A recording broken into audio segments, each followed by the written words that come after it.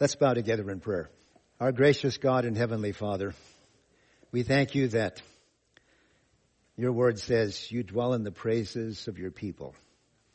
We thank you that we have had the privilege to offer our sacrifice of praise and thanksgiving with the fruit of our lips. And we thank you, Lord, that in doing that, we are the redeemed of the Lord who can say so.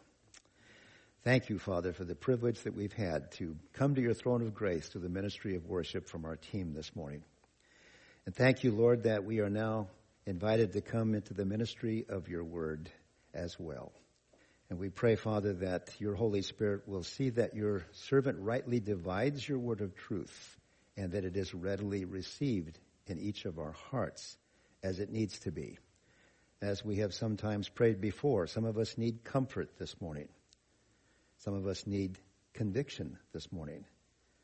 Some of us may need clarification for decisions or situations we're dealing with. We thank you, Father, that you are, through your Holy Spirit, ministering to us, a God for all seasons in our lives and in our hearts. We pray that you will do the work that needs to be done in each of us individually, as well as a family of believers collectively, and that we will go out this morning better equipped to declare the praises of him who has called us out of darkness into his marvelous light. In Jesus' name, amen. You know, we know that God is always good. Sometimes we're aware of it, and sometimes we are truly walking by faith, not by sight. And one of the verses that we've often had quoted to us or reminded ourselves of is, all things work together for good to those who love the Lord, called according to his purpose. Sometimes we're going to have to wait till eternity to see how that fleshes out and comes together with some big things in our lives. But once in a while, God gives us a nice, tidy package. And I got one in the last 7 days. When Pastor Chris finished up his message, he said, when we gather, we're meant to encourage one another to keep going. You may remember this. We're exhorting one another to keep growing, and we're also to be about the business of sowing the seed. And I thought, oh, Chris, this is beautiful. You have no idea what I feel has been laid on my heart to bring next week, but he set it up. And then this morning, was it Paul? Where are you, Paul? Brother Paul? Somewhere back here. Anyway, he probably doesn't want to raise his hand because he's modest. Oh, there he is. Okay. He was praying in our pre-service time that God would find fertile soil for the seed of the word to grow in. And I thought, oh, beautiful. And then Eric comes up there and he's talking about having good soil for the seed to be planted in. And I thought, Lord, you are so orchestrating this. Nobody had a clue what the teaching was going to be about this morning. Turn to Matthew 13. Let's find out. Matthew chapter 13, beginning with verse 1. That same day, Jesus went out of the house and sat by the lake. Such large crowds gathered around him that he got into a boat and sat in it while all the people stood on the shore. Then he told them many things in parables. And now we're going to go to Luke chapter 8 with that setting that Matthew so beautifully describes by the lake.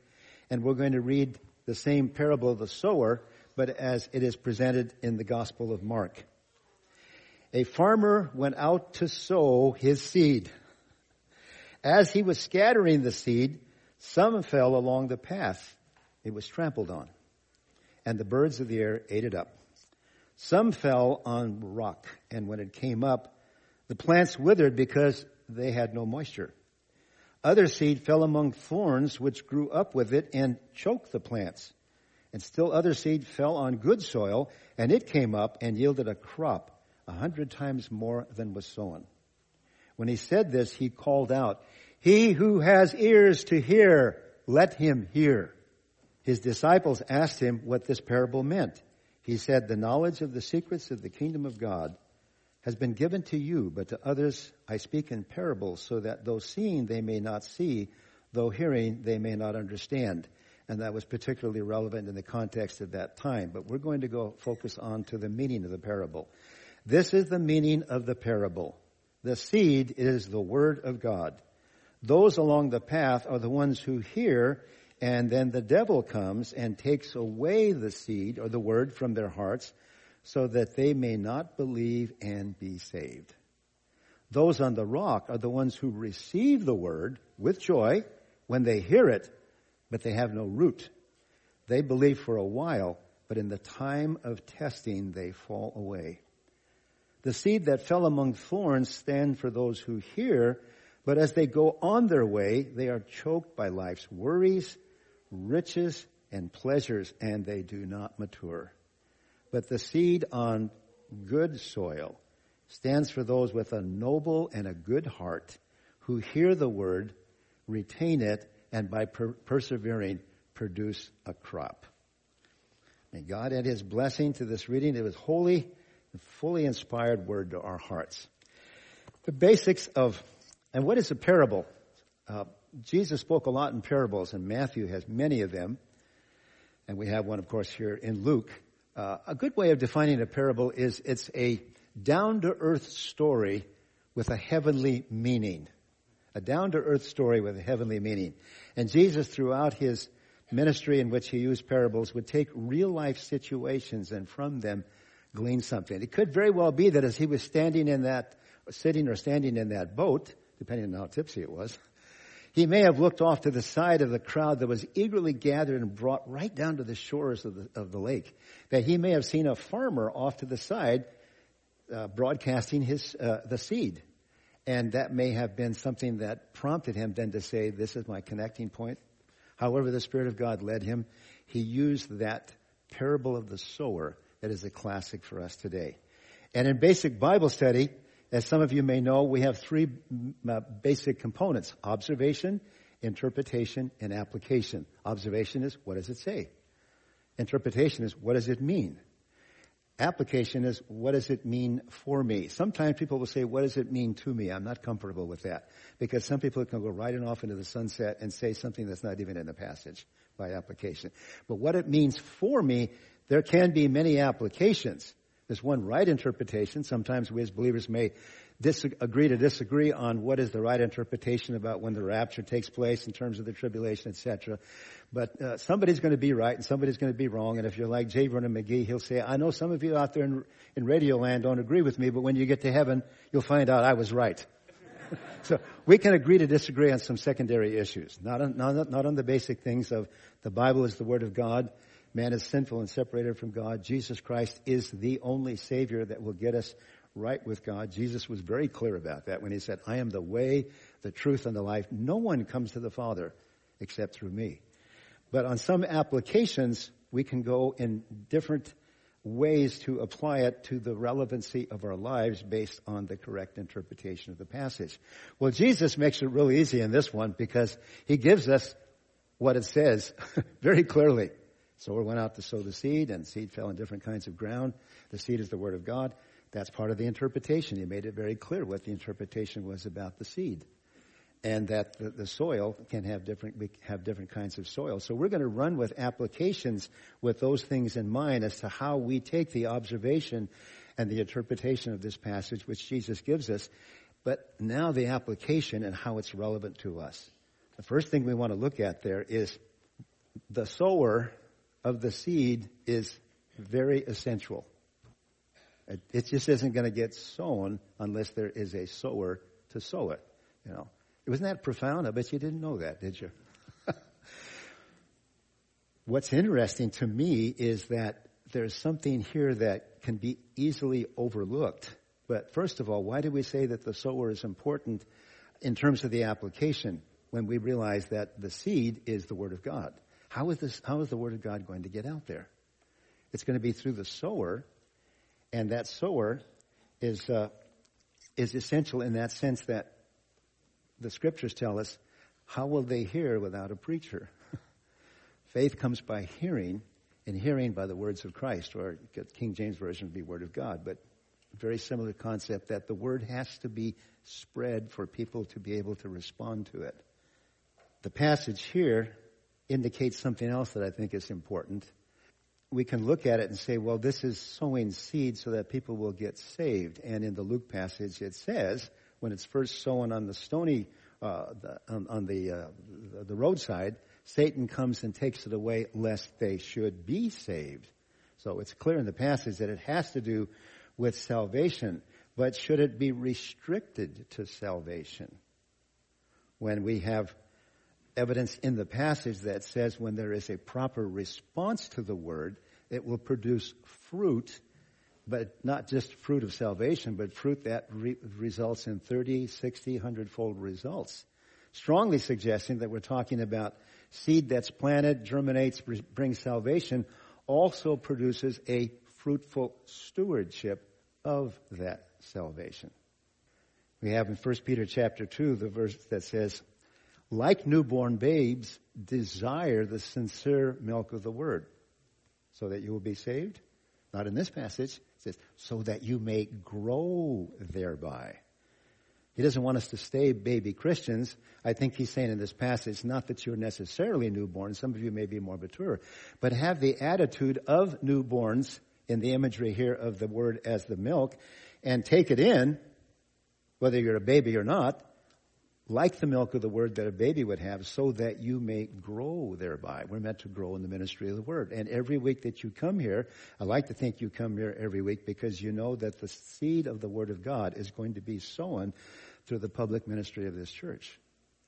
But let's be careful that we don't restrict it to Pastor Chris or whoever happens to be here when he's off at camp or something, because the Bible doesn't say it's restricted to the professionals. You go to chapter 8 of Acts, after Stephen was persecuted, it said, all except the apostles were scattered throughout Judea and Samaria. And then just a couple of lines later it says, all those who were scattered went everywhere preaching the word. It wasn't the apostles. It wasn't the professionals, if you will, the ones who were called to be the leaders. It was everyone who was scattered. That meant people like you and me. And when Jesus gave the Great Commission at the end of the book of Matthew, he says it to the disciples at that time, but we know it wasn't restricted to the disciples at the time because of what he says at the end. He said, I'm going to be with you always, even to the end of the age. Well, that definitely outlasted the lifetime of the disciples. That was what we call the Great Commission. And someone has well said, a great commitment to the great commandment, loving the Lord your God with all your heart, and then your neighbor as yourself. The second is like unto it, he said. A great commitment to that great commandment and a great commitment to the Great Commission will grow a great church, or will grow a great Christian on an individual basis. A great in the eyes of God in terms of someone who matters, who's fruitful in the program of his kingdom. So we know then that the sower, which interestingly in any one of the synoptic gospels is not identified other than that he's the farmer. When Jesus explains the sower, he doesn't say who it is other than that the sower is the one who sows the seed. He leaves it wide open for the reasons that we're talking about. Because when we compare Scripture with Scripture, guess who the sower is? It's you. It's you. It's you. It's you and me on an individual basis. The second thing is, not only is the sower absolutely essential, the sower of the seed of the word, but the seed of God's word is powerful. And I'm saying things that probably are not new to most of us, but we do need the reminder that the sowing of the seed, which is the word of God, is powerful. Sounds like good rhetoric, doesn't it? But what support do we have for that? Well, you've got Hebrews 4:12 that says the word of God is alive and powerful. It's even sharper than any two-edged sword, so good that it's able to pierce between I would add this in there, the otherwise difficult analysis of discerning between the soul and the spirit. I think that's so aptly put. I think we can discern between the soul and the spirit, but that's pretty hard to be done outside of the Word of God. Scientists haven't figured out how to do that. We also know it's powerful because of what God says in Isaiah. He said, my word that I send forth will accomplish that and will not return without accomplishing that for which I have sent it forth. Jesus says, my words are spirit and they are life. And then in John 17, Jesus says as he's praying his high priestly prayer, your word is truth. So we've got all these different passages that underscore the fact that we're saying something that's not just nice sounding spiritual rhetoric, that the seed of the word of God is powerful. We just need to let it loose. Easier said than done sometimes, admittedly, but that's the truth. So how do we spread or scatter the word when we're lay people, if you will? Let's look at some ways that are just down-to-earth illustrations of how we can apply the sowing of the seed and be not scatter-brain Christians spiritually, but scatter-grain Christians fruitfully. It could be a fitting verse. And remember, we're talking about scattering grain in terms of evangelism or edification of saints that are already evangelized. It could be a fitting verse. I have an illustration from my own life that I felt like I needed to use, and I needed to use the KISS method. Keep it simple, saint. This was not the time to preach to my dear aunt who has just been locked into Christian Science deception for most of her life. She's an older lady now, and she's just locked into it. For her, everything's about love, and God is mother, not father. And the blood of Jesus Christ, that doesn't count for anything, because that's a bloody religion. We don't have a sin problem. We just have an Adamic error of the mind. Those are characteristics of the heresy of Christian Science. I don't mean to be unkind to anybody who has that in their background, or there's a loved one who, like I have, is tied into that. But we need to call truth and falsehood what it is. And someone has said, and I don't mean to say it unkindly, Christian Science is neither Christian nor science. And I thought, I can't say much to my aunt. I'm still her nephew, even though I'm a fully grown person. We've had discussions before, and sometimes they got a little bit confrontive. So I thought in this phone call that I just need to get right to the point and just keep it simple. And I tried to find the connecting point. And because she's all about love, I said, Aunt Jean, isn't it wonderful how God's love is demonstrated in Romans 5:8? And on the basis of what I just told you about the distinctives of Christian Science, you can see how aptly fitting Romans 5:8 is. God demonstrated his love, connecting point, but his love, not mama's love, but father's love. And mothers, you're great, but the passage is, God is our Father. Let's be truthful about it. God commended his love toward us in that while we were yet sinners, not just an Adamic error of mind. I didn't say all that. I just quoted the passage. I'm just amplifying it for you. And that while we were yet sinners, Christ died for us. They don't recognize the death of Christ as an essential because we're not sinners in the first place. In fact, Mary Baker Eddy read a quote that just blew me away. She said, if the man of Galilee never existed, it would make no difference to me. Now, that's heresy, first rate. So I just quoted that. Silence at the other end of the phone. I didn't preach to her. I didn't add anything. I just quoted the verse.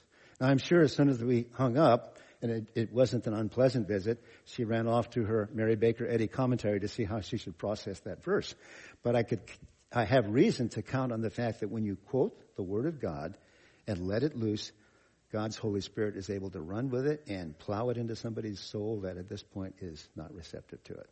I have to believe that because of what we just said about the Word. And the jury's still out on that. She's still alive, thank God, and I can still pray for her. It could be a simple word of biblical truth that isn't a verse per se, but it represents biblical truth. One of my friends, not mine exclusively, but I'll say my friend, is when he was a Coast Guard rescue swimmer. If I roam around, am I going to mess up the camera here? I'll try not to be a wandering pilgrim here. I said, tell me about some of the experiences you've had as a rescue swimmer. He said, well, one I do remember was a fellow who was, I don't know how this all worked out, but he was out parasailing and apparently at some point must have gotten released from the tow rope and was gliding around, and he got himself caught in some trees up on a cliff off the Oregon coast. So here he is dangling out there in some trees in a place where people from the ground could not come up and rescue him. So they had to send a helicopter out, and my friend had to lower himself on a cable to try to get down to this fella and get him untangled from the trees in his parasail and bring him back out to be towed up into the helicopter. Well, while he's in the branches of the tree working with this guy and trying to work underneath the canopy, the helicopter moves off to the side to minimize the downdraft so that it's not, messing up whatever our rescue swimmer is trying to do. And he said, I almost gave up trying to get him released. But he said, finally I was able to do that. The helicopter with the cable is off to the side. And when I finally got him released from that entanglement. He said we went on this big swing ride out off the cliff over the water, and it was an adrenaline rush for both of them, I'm sure. And he said, I just said impulsively, Jesus loves you. Amen, Paul? And then he said, to be honest, he said, I thought, oh man, I just blurted that out. I didn't think about it or anything. I just said, Jesus loves you. And I thought, man, I hope that wasn't inappropriate. But what he does remember is the guy looked at him stunned with wide eyes and didn't say a word. So kind of in God's thoughtful confirmation, it wasn't too much longer that I was talking to somebody else who shared the story of how he came to faith in Christ. He said, when I was in the military, we were in the barracks, one day some Jesus guy came just bursting through the doors and he says, Jesus loves you. And we thought, yeah, whatever. Jesus loves everybody. We just brushed him off. But he said, years later, when God finally got my attention, that came back to me. And he said, I think in my subconscious, God had this seed there, and these are my terms here, germinating to produce fruit, including the sowing of that seed, Jesus loves you. So sometimes just a simple word that's biblically correct can be seed that will germinate down the road. It may be through a letter or an email that you may be prompted to send to somebody. Years ago, I think I've shared this, that I used to meet with a group of people for coffee when we lived in the Hillsborough area. And one of them was a retired Vietnam fighter pilot. And I remember him telling me about when they go into North Vietnam, he said these SAMs, he said, you get a flashing beep on your screen and then you know that they're tracking you. He said when the beep or when the blip goes solid, he said that's when you're likely to wet your pants because that means they've launched. He said what we did learn, at least at that time in the Vietnam era, is that their software could only handle 2 variables. He said so what we had learned to do is to throw 3 variables at them and make the missile just go ballistic, just flies blind. And he said so we would change our altitude and our speed and our course, and that would just foul up the computer on the SAM system. He said sometimes we'd see them flying by our cockpits, big as telephone poles. And he lived to tell about that. And he was part of our group. And one day, somehow we got onto this subject in our group thing where he and I had a little conversation of our own. And he said, well, the Bible's full of errors. And I said, well, Gary, can you give me an example? He said, well, it's full of errors. I said, can you just give me an example? He said, well, yeah, the Bible says that the earth was created in 4004 BC. I said, no, it doesn't. Now, I happen to believe in young earth creationism, but the Bible doesn't say when that was. And I said that was a dating that was done by somebody who was attempting to set up a chronology on the basis of the evidence he had, but that isn't what the Bible says. And so after we were through, and it wasn't an angry conversation. It was a corrective one. And afterwards, he wanted to throw out an olive branch. He said, well, I just want you to know, I think Jesus was really a great moral teacher. And I thought, can't let it go with that. So, sometimes we think later about what we might have said at the time, which may not have been appropriate at the time. So I wrote a letter to him. And I said, I agree with you that he was, but he was far more than that. And then gave some scripture references to point out who Jesus really was. And said, I quoted C.S. Lewis, too, who has that classic quote that some of you may be familiar with, where he says, Jesus is not just a great moral teacher. He's either the Lord that he said he was, or he's a lunatic, or he's a liar. But he said, let's not have any of this patronizing nonsense that Jesus was just another great moral teacher. He did not leave that option to us. He did not intend to. I thought, boy, that's a powerful statement. So I quoted that to him. And I think in that letter, too, although I don't have it in front of me, I think I said, I want to see you in heaven someday. So in a subsequent visit, because now we've moved over to Astoria, and once in a while I come back for some reason to reconnect with the old guard. And I noticed on this particular day when we were gathered around our table, I said, where's Gary? And they said, oh, he bailed on us. I said, bailed on us? And then somebody turned to me and said, you haven't heard? I said, no. He said he and his wife were on their way back from Wisconsin in a trip. Somebody came across the center line, took them both out. So you never know when how urgent it is that you take the opportunity you have to plant the seed. And I won't know until eternity if you did business with God before it was too late. So it could be a word, it could be a verse, It could be a letter or an email. It could be the old-fashioned way of tracts. And I know it isn't as popular today as it was many years ago, but let's don't give up on tracts or little booklets. There's Billy Graham's Steps to Peace with God. The last publication I remember was a pretty little blue book, and it had about 4 principles. Very similar to Campus Crusade's 4 spiritual laws. Now, I'm really going to date myself on this one. Anybody here remember the 4 spiritual laws? Come on, raise your hand. You old guys. Good. All right, great. Those are simple ways to share the gospel. And sometimes when Margie and I would go into a gas station in past years, when maybe you had a gas station attendant who'd spend a little more time with you, I would just take out a booklet that was not the way I came to Christ, but I could truthfully say this. I could say, the message in this booklet has changed my life. I'd like you to have this. It's true. The booklet didn't lead me to Christ, maybe, but the gospel in that booklet did. So sometimes you can just simply do that and drive off. Now, they may just turn around and drop it into the trash. You don't know what kind of soil you're dealing with. But you take the opportunity that's given to you to sow the seed wherever you can. And any one of us can do that. So we've got the sower. The sower of the seed is absolutely essential. The seed of the Word of God is very powerful. The soil comes in a wide variety of conditions. And this is where we hit reality, isn't it? If you've ever done this for any time, I'm not telling you anything you don't already know. And Jesus made it very clear that we've got 4 kinds of soil here. And rather than just read the text here, I want to just summarize that with giving each of the 4 types of soil a label. The first one is the closed heart. Just not interested at the time. And we sometimes have made attempts to share the gospel, and the person may get hostile with us. I remember talking to one of the guys in the coffee group we used to have here before COVID shut it down. And then he wound up having a fatal immune-compromised condition that had been haunting him through his life, but now it just came down full bore on him. And I called him one day and tried to share the gospel with him. And he's already told me he's an atheist. A college graduate, atheist, etc. And as I shared the gospel, he said, I feel like you're trying to convert me and you're making me angry. And I said, I'm not trying to make you angry. I just want to see you in heaven. So his heart was closed at that point. It wasn't too long after that he passed away. But we never know in those closing moments when God says, are you going to do business with me after all?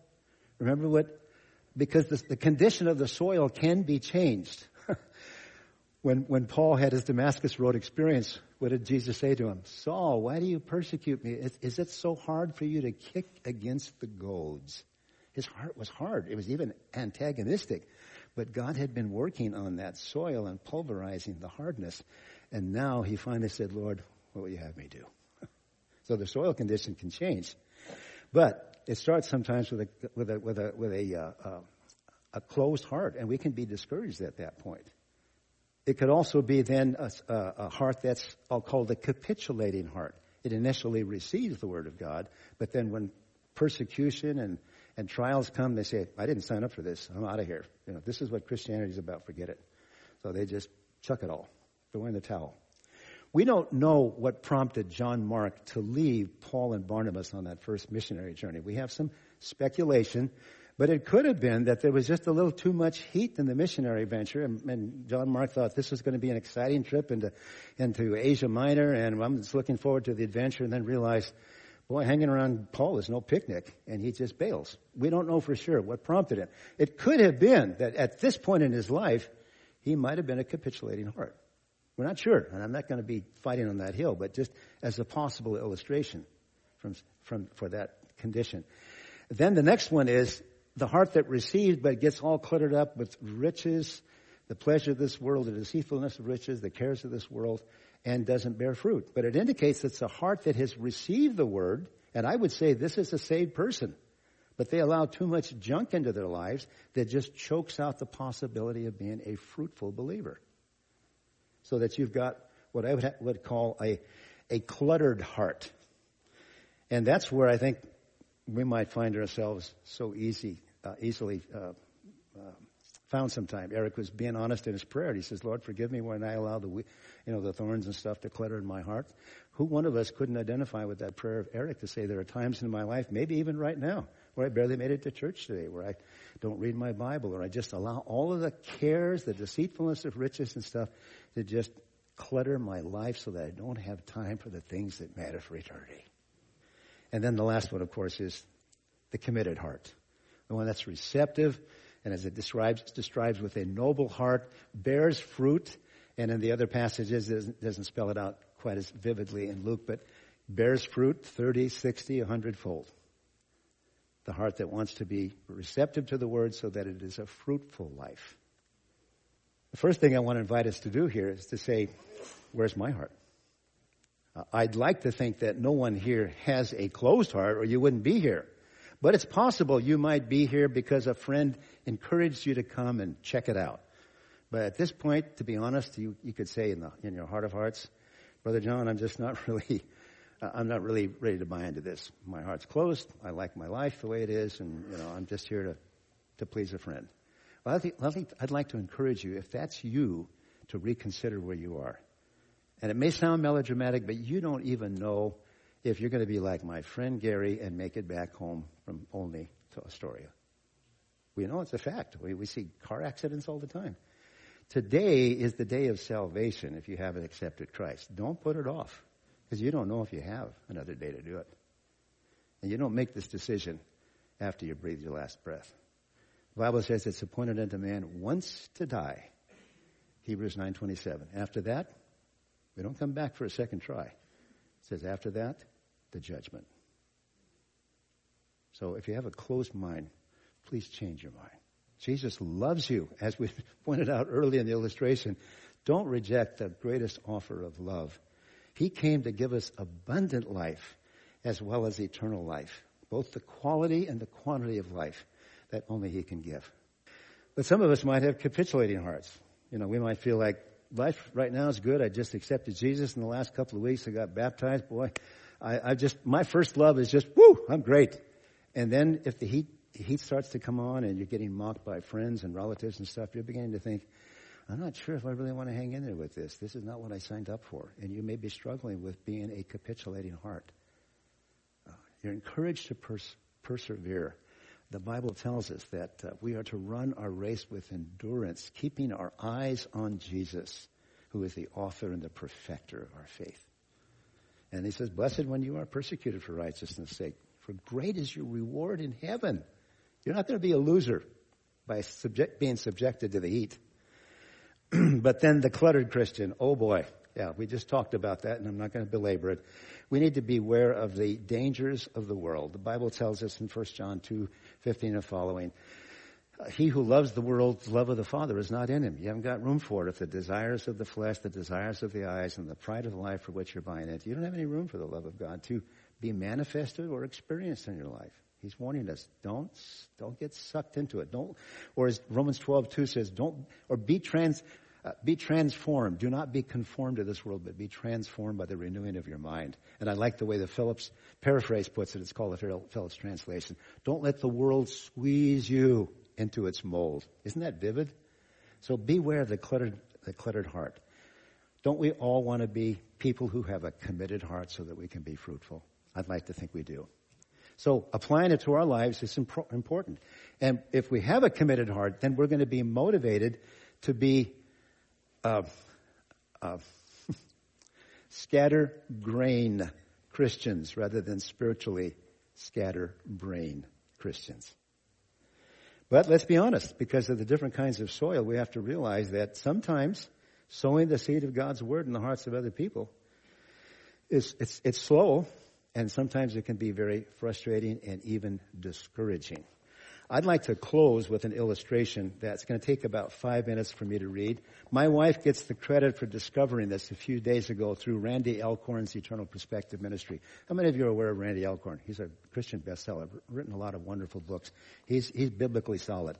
He came across this and shared it through his website. And I'm going to give you a condensed version, the Reader's Digest condensed version, if you will. But I have to take several minutes, and I'm hoping it will be encouraging to you for the several salient points that come out of this story. On Halloween night in 1998, I threw a party in my apartment at Virginia Tech.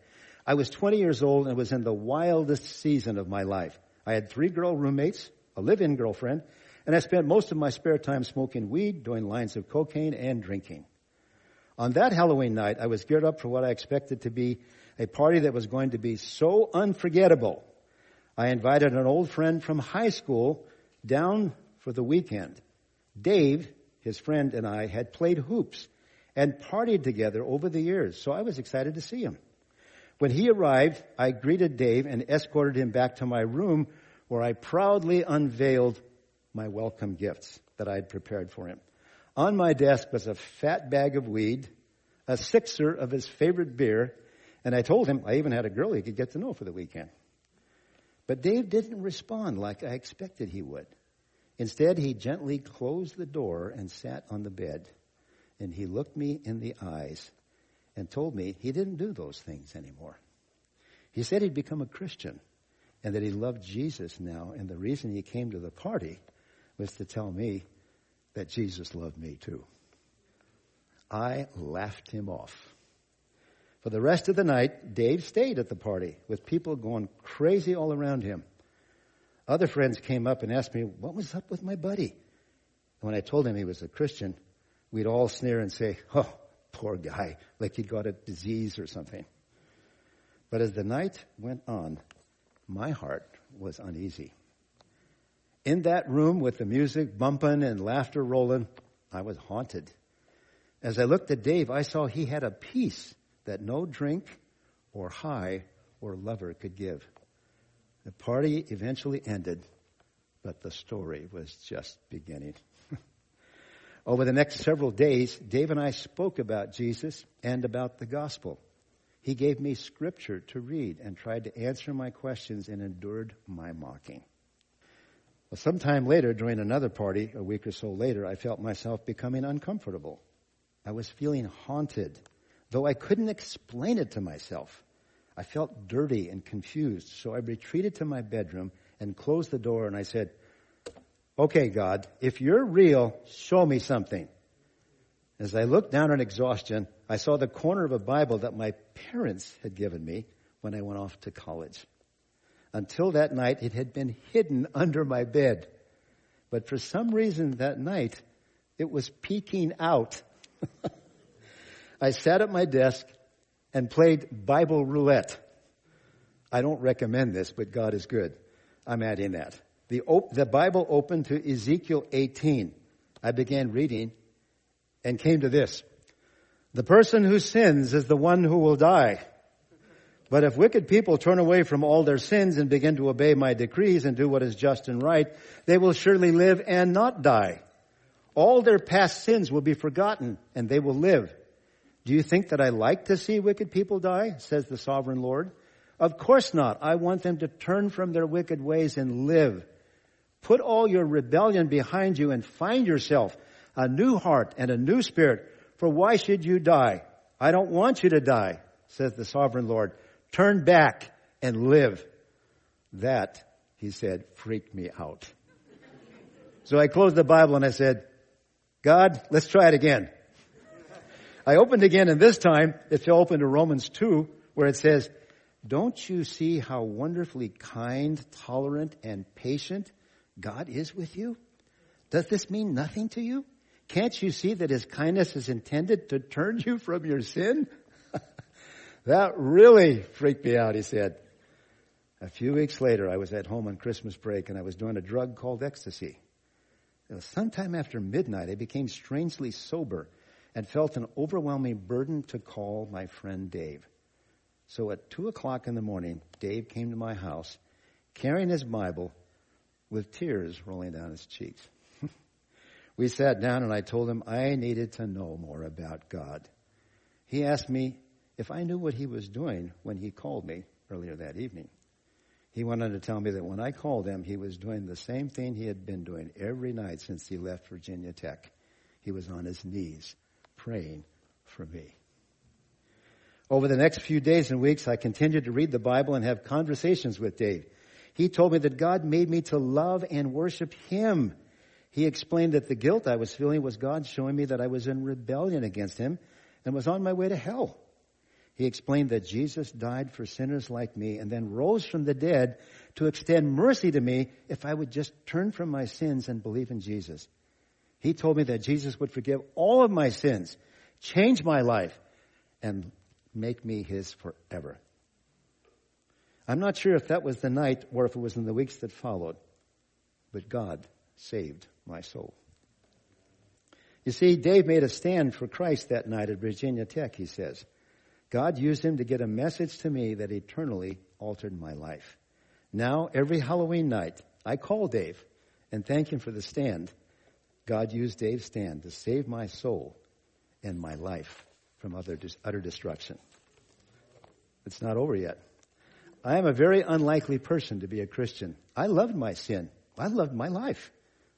But I had a very hard heart. Dave was the 17th person to have some sort of gospel conversation with me. I didn't want Jesus, but for some reason, He wanted me. So, the question that's left with this posting was, who's the most unlikely person you know to become a follower of Jesus? Take a moment to think. You just might be the person God uses to get the gospel to them. Make a stand for Christ. I would say, sow the seed and trust Him to use it for His glory. That stand, that sowing of the seed, just might save a soul. Where is Garrett Kell today? He is now an author and the pastor of a church in Alexandria, Virginia. And he also posts, according to Randy Alcorn here, great things on Twitter. Now, I'm not a Twitter person, but I know a lot of people are, including video clips, sometimes quite funny ones, which he pairs with spiritual insights. So you just never know how far that seed will go in sowing not only to salvation, but in bearing fruit in the stewardship of that life as well as yours. 30-fold, 60-fold, 100-fold. Because even though sowing the seed can sometimes be very slow, and you may be only one of 17 perhaps, you're part of a team effort. That may seem frustrating at the time, but may we remember two scriptures. One's from Psalm 126 that says, those who go out sowing seeds even with tears shall doubtless come again rejoicing, bringing their sheaves with them. And then in the New Testament, be not weary in well-doing, for you will reap in due time if you do not lose heart. Let's pray.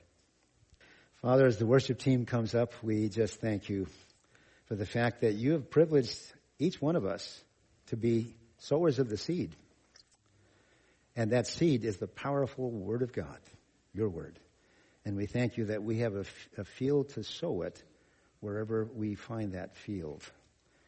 We don't know if it's going to germinate or not, but our job is to be, in a reverent sense, scatter-grain Christians fruitfully, not scatter-brain Christians spiritually. And so, Lord, may each one of us take renewed heart to know that whatever opportunities we take to sow your seed, your word, when all is said and done, will not return without accomplishing that for which you sent it forth. In Jesus' name, amen.